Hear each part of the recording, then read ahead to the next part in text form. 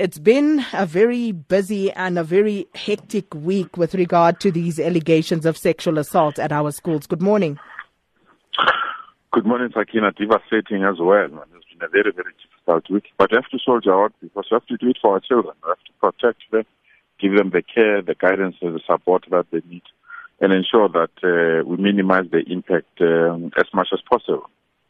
So last week, we spoke quite a bit in trying to get to the bottom of how more than 80 sexual assault incidents could have gone undetected at one particular school. But can you confirm that if indeed you came to know of this latest incident of the 17-year-old who was raped at the Mamelodi East School when you received a call from a friend of the victim? I got another one this morning, so I'm devastated, actually. There's a new fresh one that happened over the weekend. It was a school outing as well. A girl child was also allegedly raped at the school outing. Police are refusing to open a case, I'm told, by the parents. So I'm working very hard to locate the MEC for safety in our province to assist us to open one. So it's a fresh one. So it's really sickening. It's difficult. It's painful. It's devastating, Sakina, that after we have this case of 87 learners going through this pain, that there can be other parents or other adults that can still go through and do this harm to our children. So it's really, really, really painful. The one that came over the weekend, it shattered me. But we'll deal with all of them. We're working very, very hard. We're indeed trying with the NGOs that are assisting us to really, really arrest this situation. It's completely unacceptable. MEC, just with regard to the details around this latest incident, so we understand that teachers actually walked in on the man during this rape act. Is that correct? Indeed. And did they report that to you? Well, that's the reason why I'm going to the school now at 11 o'clock to gather evidence. That's the preliminary report that we had. Obviously, because somebody was caught in the act, the argument would be we're in love. I don't understand how a security guard at the school can be in love with a learner. And there's also a consenting age. And there's all parts of legislation that need to be satisfied for somebody to try to get an excuse to get out of this situation.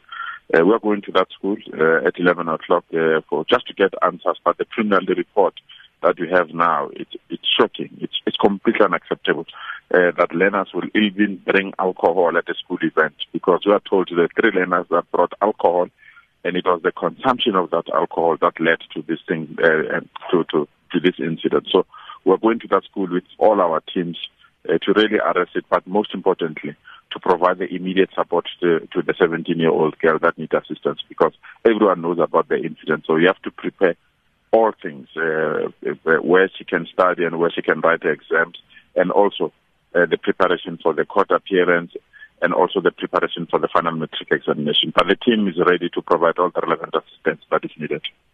MEC, well, these are 2 incidents, and I would concede it hardly constitutes a trend. However, it still does raise worrying concerns because in both instances you have people termed scholar patrollers involved in this, and in both instances you have the authority at the school actually hiding this from the department and from parents. And the need for a department, from all these incidences, we felt that we need to appoint a legal firm that specializes on such matters of child abuse, reporting, and all other related policy changes, so that they can review all our policies and determine whether we are on the right track or not. But from the look of things, we are definitely not on the right track. There is an immediate intervention that is needed. One that we've already authorized is the recall of all these patrollers to a central venue, just to debrief and also to re-vet them and reassign them to schools, knowing that indeed they've got the capabilities, the talent and the skill to assist us to deal with these matters. But we also have to accept that this is a volunteer responsibility. They're literally volunteering their services. They're not necessarily employed.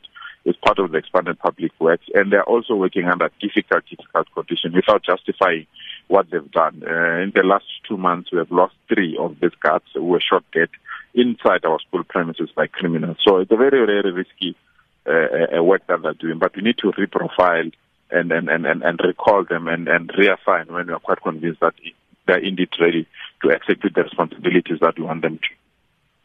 MEC, has the suspect in this latest incident at the Mamelodi East School, has he been arrested? I suspect so. I don't have that report. That's the reason why I'm going to that school now at 11 to check all these things, whether he has been arrested, whether the contract has been terminated and new people are there, and also the kind of support that the learner has received. So I'm going through that report. I'll go through that report when I arrive at the school around 11 a.m. this morning.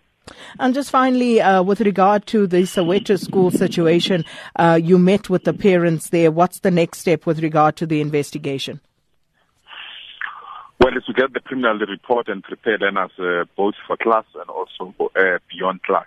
For class is to ensure that they're not disturbed by what has happened. So we're having our counselors on site so that they can pick up any symptom if there is, so that the learners are ready to be in class. But also the teddy bear clinic is preparing them because these learners are needed for the case that is coming in on Wednesday, and therefore we need to prepare. But for the overall safety of the school, we are putting new CCTV cameras across the entire school. We are putting a security firm permanently in that school for now to ensure that everything is safe. And also we are requesting teachers for a debriefing session this morning so that they must not harass learners, because I'm told by some media houses that some of the learners are scared to go back to school because teachers almost every day allege that teachers ask them that if they were indeed harassed or not. So that's the kind of work that we're doing for now there around that school, second.